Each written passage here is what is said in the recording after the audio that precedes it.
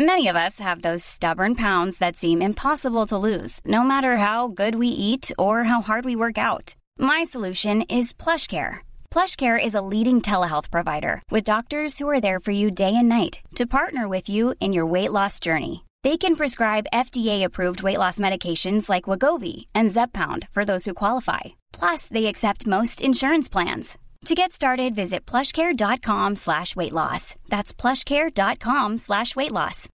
Millions of people have lost weight with personalized plans from Noom. Like Evan, who can't stand salads and still lost 50 pounds. Salads generally for most people are the easy button, right? For me, that wasn't an option. I never really was a salad guy. That's just not who I am. But Noom worked for me. Get your personalized plan today at Noom.com. Real Noom user compensated to provide their story. In 4 weeks, the typical Noom user can expect to lose 1 to 2 pounds per week. Individual results may vary.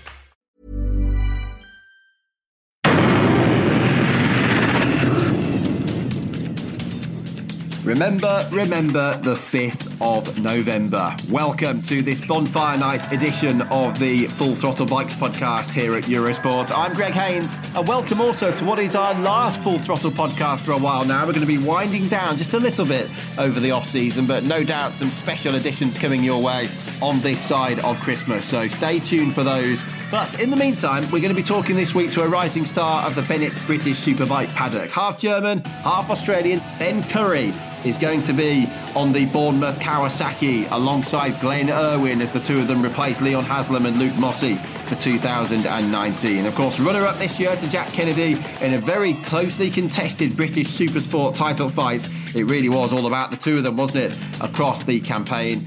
But it's been an interesting journey for Ben so far. He's going to be starting testing tomorrow at the Guadix circuit in Spain on the BSB Kawasaki, so into the unknown in many ways. Let's see what he had to say when I spoke with him earlier on today. So Ben, first of all, I've got to say congratulations, because you've gone from being a front-running British Supersport rider to potentially now a front-running British Superbike rider with the champion team next year. So how are you feeling right now? Yeah, I'm buzzing. I'm over the moon. Like you say, to have such a strong year in Supersport for the last few years and to now get an opportunity with such a great team in British Superbikes and, to have this opportunity to go straight into that from Supersport is going to make my life a lot easier by having the right guidance there straight away from day one and hopefully, like you say, be a front-running Superbike rider. It's like a new era, isn't it, in BSB in 2019? So many familiar faces aren't there anymore, so many new faces. It's actually sort of anyone's guess as to who's going to be the champion in 2019. Yeah, it's a big shake-up, really. Last couple of years, you started to see a lot of new faces coming into BSB and doing quite well. Obviously, you've got your normal names that are up there, but a lot of young guys, a lot of people like my age, coming in from Supersport and other categories around the world. And, like you say, it's a big shake-up. You've got MotoGP riders joining the party next year. And I just think, it's a new sort of time for BSB. Young guys showing they're good enough, getting opportunities, which is fantastic for the sport. And I think BSB will be such an exciting year next year for sure. And I really can't wait to be a part of it, to be honest. Yeah, I'll second that. It's almost impossible to know quite what's going to happen, isn't it? But we'll come to that in a minute, and we'll come to testing as well, which you've got this week, Ben. But how did this all sort of start for you? We go way back to 1995. You were born. I can't believe you were born in 95, by the way. Makes me feel a lot older. But you're 23 now. You'll be 23 when the season starts. Born in Germany, then moved to Australia. How did that all sort of come about?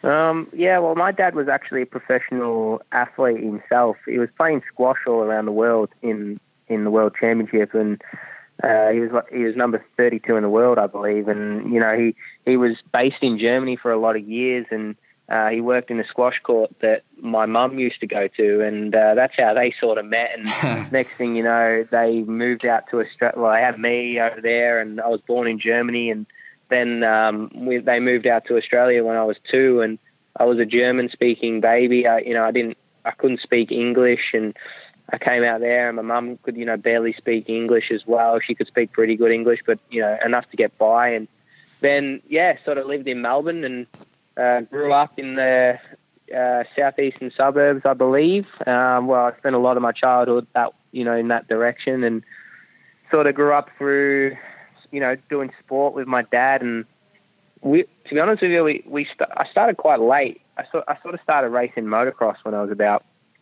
8-9 years old. In Melbourne, actually, in a club called Nuttawading Motocross Club, and me and my dad went racing with. We lived in a street, and the next door neighbours. We just decided to get a motocross bike one Christmas, and next thing we all know, we're joined a little club and we're just racing, and sort of took from there. Sort of like built up. As life goes on, things evolve, and next thing you know, we're moving into the country in Victoria, and we're building motocross tracks and supercross tracks on our property, and we're trying to make it, in the motocross world. And that was the dream, to race in America and do all that sort of thing. And while we were doing that, we met we were really close with a family in Melbourne that we used to go racing with all the time as well. And the guy's name was Robbie Phillips. I used to race with his son. He was a little bit older than me, but we used to race. And he's a world superbike, ex-world superbike rider. I believe he was right up there. I don't know too much. I never sort of got into that with Robbie, to be honest. We were more just family friends. And Robbie got us into having a go at road racing. And at the time, we were at a bit of a crossroad with motocross. We didn't really know where we were going, sort of thing. I was a good rider. I just never really got a really good opportunity to make a living from it. And, we sort of started out racing road bikes as a bit of fun, and sort of just took it from there. And after a year, well, not even a year really, but sort of like 8 months of riding the bike, the year sort of finished. I completed my first year of sort of club racing. Next thing you know, we're talking about racing Australian Supersport for Yamaha, and then all of a sudden that all got dropped, and we found ourselves in Europe racing in British Superstock 600, because apparently that's what you needed to do if you wanted to go anywhere. We didn't know really what we were doing, and we sort of just jumped into it. And I had a lot of support back home from my dad's friends and stuff like that, and we managed to make it happen, come racing over here in the Stock 600, and sort of had a massive eye-opener and realised how little I knew about racing road bikes. And to be honest with you, nearly got burnt out a little bit, and nearly sort of like threw in the towel a little bit, because we rode for some teams here and there that, wasn't ideal, and didn't really give us a good understanding of what the sport was all about, and, almost turned our back on it, but we stuck it out. And, like 4 or 5 years later, we're now here, right where we are now, and signing for a factory Kawasaki team in the Superbike. So, it's been a hell of a journey. I could probably write a book on some of the things that I've experienced and stuff like that, living over here on my own. And I bet. Probably something I'll do one day. But, it's been an amazing journey, and, I've loved every minute of it. And I guess that's why I'm still here, because I do love it. I just enjoy myself all the time. And I know it's going to be hopefully a fantastic future as well.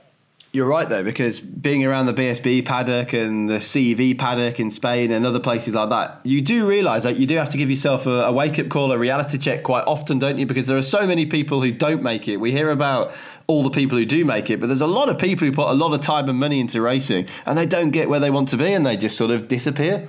Yeah, I know. There's a lot of unlucky, circumstances. A lot of probably, I don't know what the right word is, probably wasted talent. I don't know if they're wasted, but there's a lot of talents out there that you think to yourself, wow, can't believe you haven't made it. But it's the way of the game. You've got to get a little bit of luck and fortune, but you also make your own luck, and you've got to work hard and keep putting yourself in the right position to get into these situations. And to be honest with you, I consider myself very lucky this year to get this opportunity. I've got the right people around me. I just so happen to have the right people around me, and I get along with these people really well, which has given me this opportunity, and they've stored their faith in me, and I'm super grateful for that. And I realize that it's, it's not, I haven't just got here because I'm the best in the world. I'm far from that. So I've got here because of opportunity from, because I'm lucky enough to know certain people that have been able to make this sort of happen, and build relationships with Kawasaki and, some of my ex-team bosses and stuff like that have built me, that have, really worked hard in getting me into the right position and having faith in me for being the rider that I am and believing in me. So, there's a lot of people to thank really about this whole situation, and, it doesn't go unnoticed, that's for sure. I was just checking, by the way, while you've been talking, Ben, about Robbie for this, because you are right, he was a front runner in World Superbikes, but it was 4 times he won a World Superbike race. He won his first at Phillip Island, and he was on the podium 27 times, which is a lot more than most people. So there you go. Next time you speak to Robbie, you can tell him that. Yeah, I'll make sure I'll let him know those stats for sure. but yeah, he still, he still keeps in touch, and he also follows my progress on Facebook and stuff like that. He writes a comment here and there, and you sort of forget, what Robbie's done. Actually, he sort of got me into this.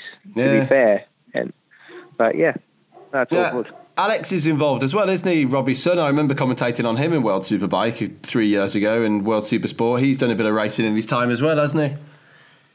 Yeah, he's been here, there, and everywhere. I believe he lived in Germany for a little bit and was racing in the IDM. Really good rider. I think he's now racing in Australian Superbike, sort of in a privateer outfit. And another guy is just super talented, and he could have done all sorts of things, to be fair. And but yeah, he's I believe he's still going in Australia and running right up there in the front in Australian Superbike. Yeah, and a bit of Motor America as well. But what about you then? Why did your dad not want you to be a squash player? Did he never push you? Because some parents push their kids towards doing what they wanted to do. Some parents push them away from doing what they did. What about your dad? Yeah, I know. It's, we've been involved in all sorts of sports since I was really young. And, I've been on squash courts since I could, walk. I was by my side, and I was by Dad's side, and, watching here, as a, real young kid, sort of like a toddler, really, really young. And I was watching Dad, play all sorts of opens around the world, like British Opens and US Opens and stuff like that. And, with my mum there traveling.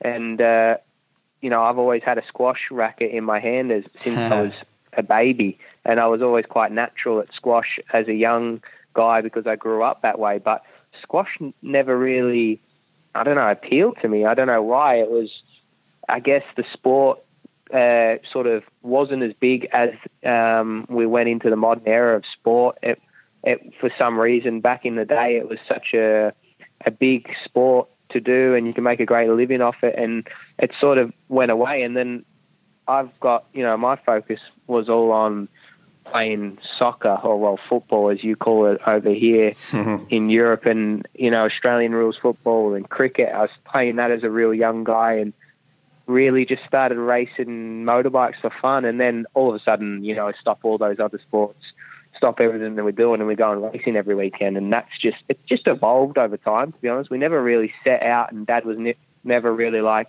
I want you to do this sport, and that's what you're doing no matter what. I really like golf as well. I played golf since I was really young as well, but motocross, and then now obviously road racing is just one of them things that it is what it is. That's what I'm doing now. I don't really know why, but it is. It's probably the most expensive one as well. It's probably not ideal. Yeah, I bet. And what about, have you got many characteristics from your mum, or has most of this competitive spirit come from your dad's side? Yeah, mum's family is a very huge sporting family. Mum as such, didn't really play many sports. She used to play squash, obviously. She was quite good at that, and she was quite good at most sports as well, but she never did anything professionally. But the pure competitiveness has come from my dad. Like, me and my dad used to fall out massively over all sorts of things, like playing table tennis in the garage or playing backyard cricket or whatever it was. My dad, even, when I was a kid, 15, he wouldn't let me beat him at golf. He wouldn't let me beat him at anything. And, we used to have massive arguments about sport all the time, and all that was, evolved, all that was happening in our sort of like life was sport. Everything was orientated around sport. I guess that mainly came from Dad to be fair. That competitiveness, more so my dad. My mum was the peacemaker. She was always like trying to make things okay and, everything's all right, and comfort me when I was crying, and because Dad smashed me at table tennis and he wouldn't let me win as a kid and all that sort of stuff. Yeah. That's sort of the memories as growing up, that Dad was always the competitive one and Mum always made things right. Yeah, I'm laughing at that because this reminds me of certain situations when I was growing up as well. But it's good, isn't it, really? Because it does teach you how to lose, because in real life, you're not going to be winning all the time, are you? Well, that's it. As long, my dad, since I was a kid, I wouldn't say he was hard on me, but he made me battle hard, and where, giving up and stuff like that wasn't a sort of an option. And, you've got to keep working, and, not everyone's a winner. Not everyone can win. Yeah. And so you've got to deal with that. So, it's not like, as a kid, he wouldn't take it easy on me. And if I started crying because I lost or something like that, as kids do, and, throw the bat and say, I'm going inside, I'm not playing anymore, this and that, he would call me a wuss or something like that, and say, you've got to harden up. If you want to play sport and you want to do this and you want to do that, you got to harden up. So he used to be quite hard on me in that sense, but quite thankful for that in a way, because although, it doesn't directly translate into the person I am right now, where, that's my attitude sort of thing. If you're not first, you're last. That's not my attitude, but it's also it gave me an understanding of how life is from a young age, pretty early. It was quite clear how the world worked. So, things aren't going to be given to you for free. You've got to work for them. And that's just how it is. And that's sort of our motto in that sense, where, anything worth having, is you've got to work hard for. It's just not given to you on a platter. So, yeah, I guess it's life lessons as you learn as a kid. You take it on, don't you? And you take it on to your sport. Well, and it shows in your records, really, just looking through them, because as you said before, you went into Stock 600, felt that was the way to go. Then you were second, weren't you, in 2015, and that's when you started getting podiums and winning. Mason Law won the title, then up to Super Sport. Yep. It just seems to have been a gradual rise, but one that's very much been noticed as well along the way, and then title contender so often now, it seems, already, even though your career is still quite young. What about 2017? Are you happy with the way it all panned out in the end? Yeah, 2017 was the first year I stepped in with Geelink Kawasaki. Yeah. Sort of like back against the wall a little bit. Had a really rough year with Craig Fitzpatrick, CF Motorsport, just from injuries. And to be fair, that was a rookie year in Supersport, and we come off second in the Stock 600 Championship into that that rookie year, and we hit the ground running there, to be fair, and we qualified second in my first ever qualifying in Supersport, and next thing I'm in the lead of the race, and I have a huge crash in the first race, and sort of it was sort of downhill from there, to be fair. I was battered and bruised more or less all year. I still won a couple of races in the wet. The wet seemed to be the way for me, because I had a dodgy shoulder that I got in an injury at Brands Hatch when I high-sided when the rain started coming down in slicks. And so I was able to ride really good in the wet because it wasn't too hard on my shoulder.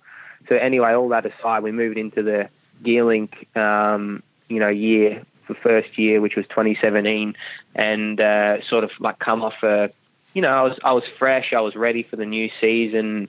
Got a podium at round one, and then sort of just plateaued a little bit and couldn't really go forward for some reason. I was third, fourth, third, sort of getting some podiums here and there, and I wasn't really moving forward. And the halfway point of the year, I had a sit down with Michael Dibidaff and Ben Wilson that were sort of running the team, and we're just like, what are we doing? This is not working. You know what I mean? Okay, we're third or fourth in the championship at that point, but this is not working for me. I don't know what's happening. And they were brutally honest with me, and they knew what I needed to change. And, I was oblivious to all those things, whether it was attitude and all those other things, attitude, fitness, all sorts of things. I could go into detail, but, and I was very much like, okay, well, I'll fix it then. So I went away, and my dad came over, put me through a little bit of a boot camp, mentally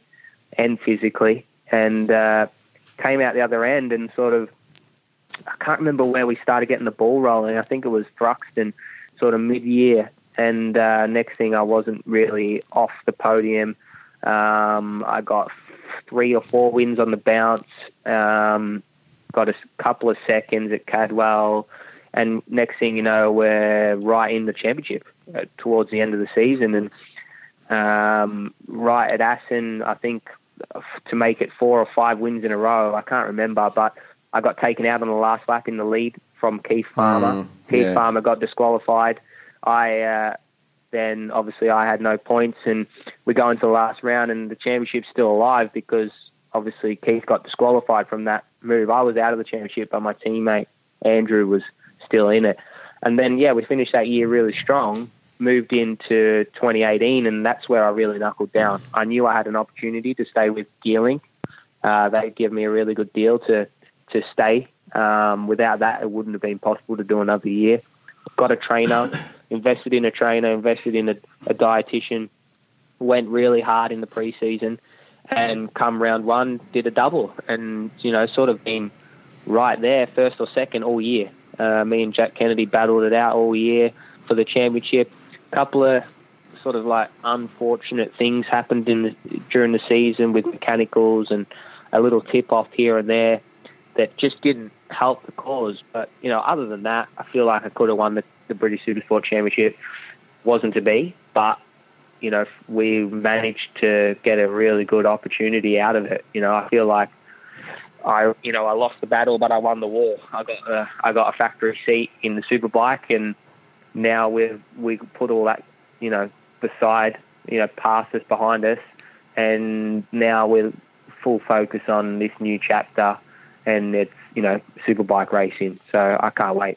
Yeah, well, you're right. 86 points between Jack Kennedy and you definitely doesn't do it justice, does it? When you go back through the record books, it doesn't tell you the story of the whole season this year, that's for sure. But yeah, it is. It's ironic, isn't it, really, that you've ended up with a ride with the reigning champion team and Jack Kennedy doesn't. But it just proves again that it doesn't always, there's no automatic promotion, is there, as Supersport champion? That's just how it is sometimes. It can go the other way as well. Yeah, definitely. I mean, there's only so many seats, and people get hung up on all sorts of things like, you're British Supersport champion, you deserve a ride, you deserve this, you deserve that. And, undoubtedly Jack's a class rider, probably the best rider I've ever raced against, and I feel like he does deserve a seat 100%.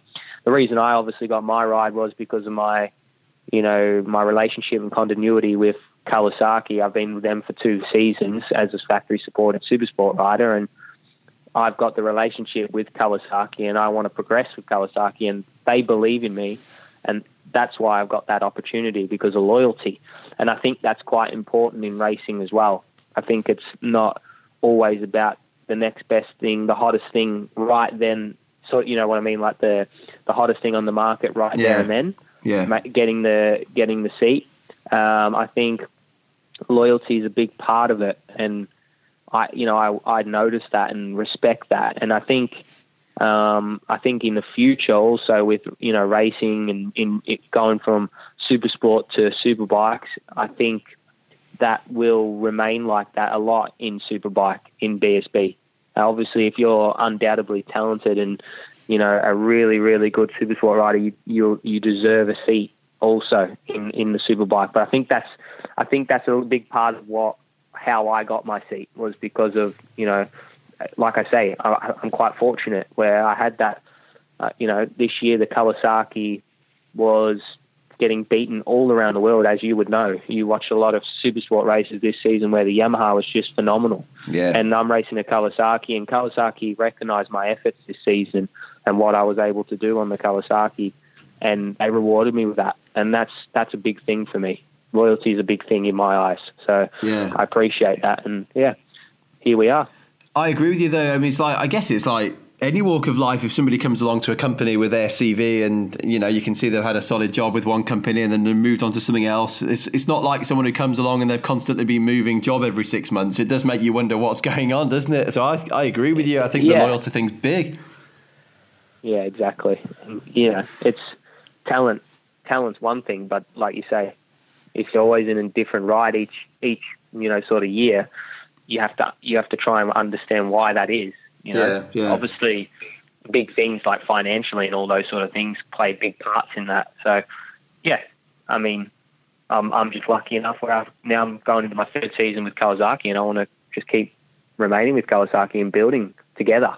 And just go back very quickly to something you said before about 2017, which was really interesting, about, you had a chat with your team bosses and your dad, and they said, maybe you can improve on this and this and this.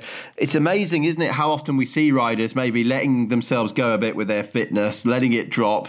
You have got to be honest with yourself, haven't you, and look in the mirror from time to time. And obviously you seem to be very good at doing that. Yeah, I think the biggest part in being able to progress is, or learning or getting better, is understanding your weaknesses and admitting when you're wrong or admitting when you're not good at something. And you have to identify those things. That's the hardest thing to do. If you can't see where you're going wrong, it's like everything in the world. If it's, racing motorbikes, or if it's a relationship or whatever it is, if you can't see what you're doing wrong, then you're never going to get better, because you're never going to be able to fix that. And I think that was the biggest part. I think it was listening to the people around me. It's very hard to, as a motorbike racer, I think a lot of people can vouch for this. It's very hard to listen to a lot of people. A lot of people are going to give you their opinions because that's what they're entitled to do. And it's very hard to, as a motorbike racer, because of social media and all these sorts of things, listen to everyone, because you start to get a little bit lost. But if you listen to the people that are closest to you, and they're telling you, and they've got nothing but good intention for you, they've got your best interest in their mind, and you listen to them, and you can make that change. And that's what we're able to do. I made that change, and more or less overnight, we were fit. I fixed, and I understood what I needed to do. So I was quite lucky, because at that point, it was more like, where are we going from here? Are we going to, it looked like the Supersport season looked like it was over from that point. Halfway through the year, I thought it's going to be tough to win from here. I'm a lot of points behind. Obviously, I never give up. But it was like, all right, where do we go from here? We finished, say, 4th, 5th in the British Supersport Championship, and we got to then chase all our sponsors and do it all over again. And we got to pay big money to come racing again. It's like, where does this end? Where does this stop to do this? Because you can only do it so much. And that's like what I was speaking about before, about wasted talents. There's a lot of scenarios like that where you can have all the talent in the world. If you don't make it happen, you run out of time. You can't keep doing it unless, obviously, your dad's got an open checkbook. But, that's another story altogether. But we don't, unfortunately. I didn't, and I knew that. And I was very much like, wow, this could end for me. And I made that change, and not in my wildest dreams would have I ever thought that 2 years on from that point, not even 2 years on, and I've now, signed with Kawasaki for a superbike season, and we're about to go testing. Tomorrow I fly out to go testing, which is absolutely crazy. So that's coming up tomorrow. So what time do you fly out, and when are you actually on track? So tomorrow morning, fly out about 7 o'clock from Liverpool, meet all the team there, and we fly out to Malaga, and then, we've got a sort of like a day, an afternoon sort of setting up and getting ourselves ready for Wednesday and Thursday, which are full days on track, just, as many laps as we can to Guadix, which I've never been to Guadix before, so should be quite interesting, learning a new track and learning a new bike as well, and a new team, really, seeing how they work. Really excited, I can't wait. What will the key sort of approach be for you then? Is it more about learning the bike, or just learning the way the team works, who does what exactly? And then I guess basic things like riding position, all that's pretty vital as well. It's amazing how many riders seem to oversee that in their first test. Yeah, I think there's going to be a massive list of things we've got to work through. I think first things first, get out there on the bike and just see what it's all about. It's going to be an eye-opener, I'd imagine, and go out there and just spin a fair few laps and just understand, okay, this is a superbike. This is not a 600. Work out what's different, feel the power, get used to the power. Obviously, it's going to be a lot faster in a straight line, so that's one thing. So, yeah, I think do that, and then obviously get the bike feeling somewhat like my own, bar position, foot rests, all that sort of stuff, gear leaving position, etc., and then obviously once I'm fully comfortable with the bike and riding it, we can start to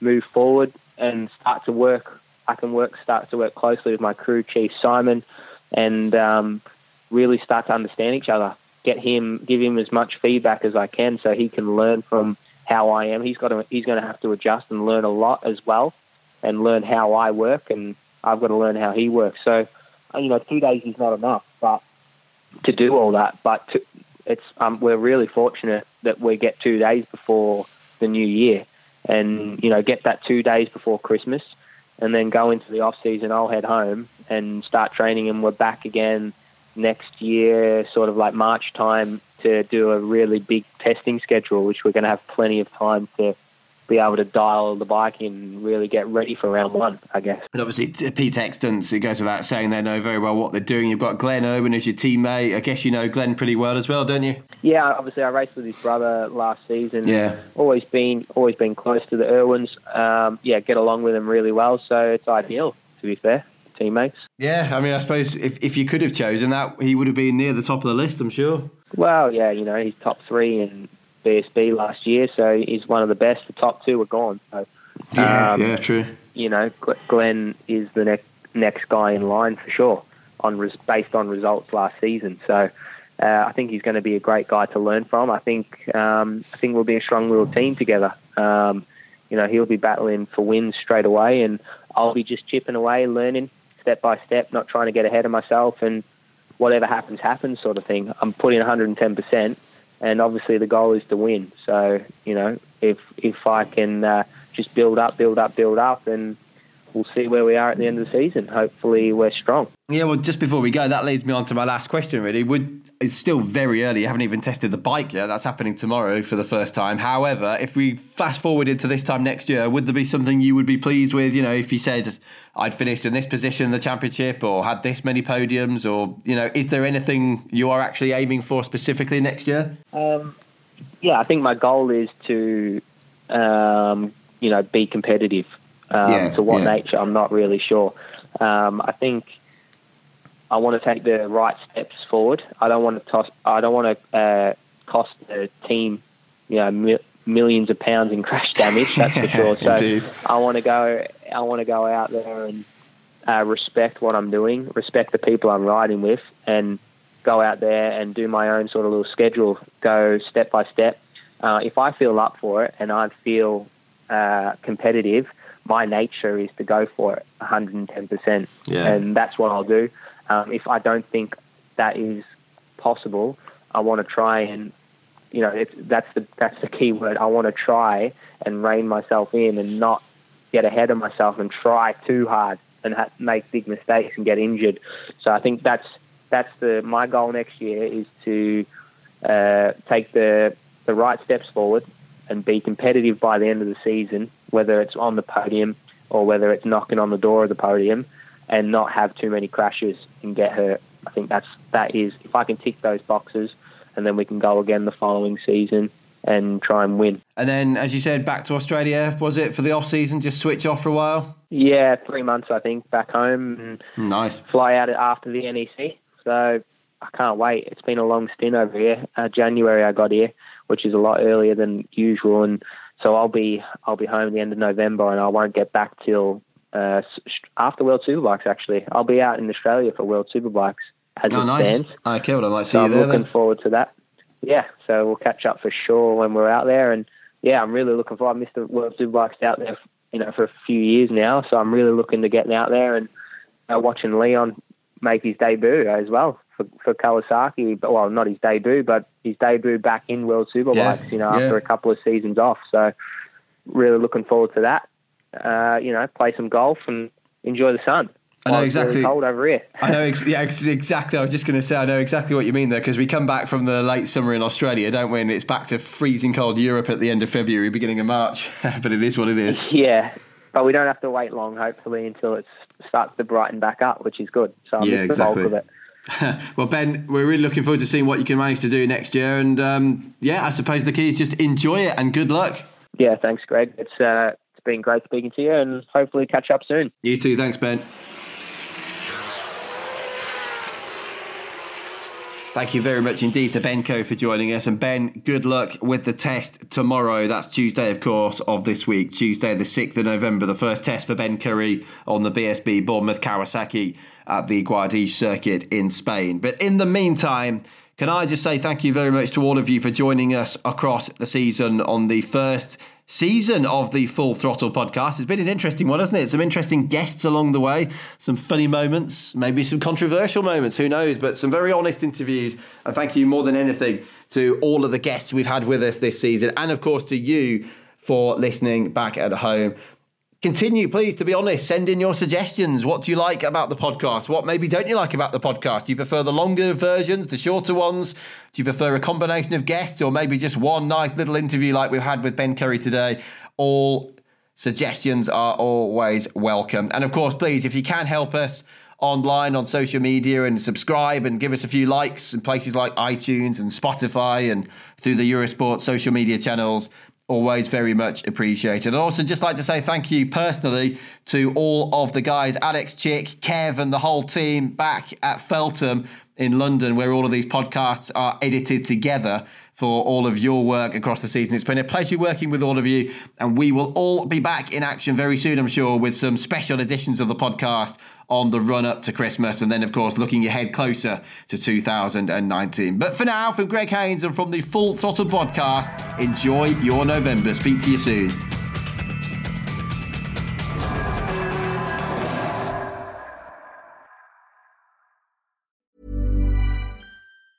Hey, it's Danny Pellegrino from Everything Iconic.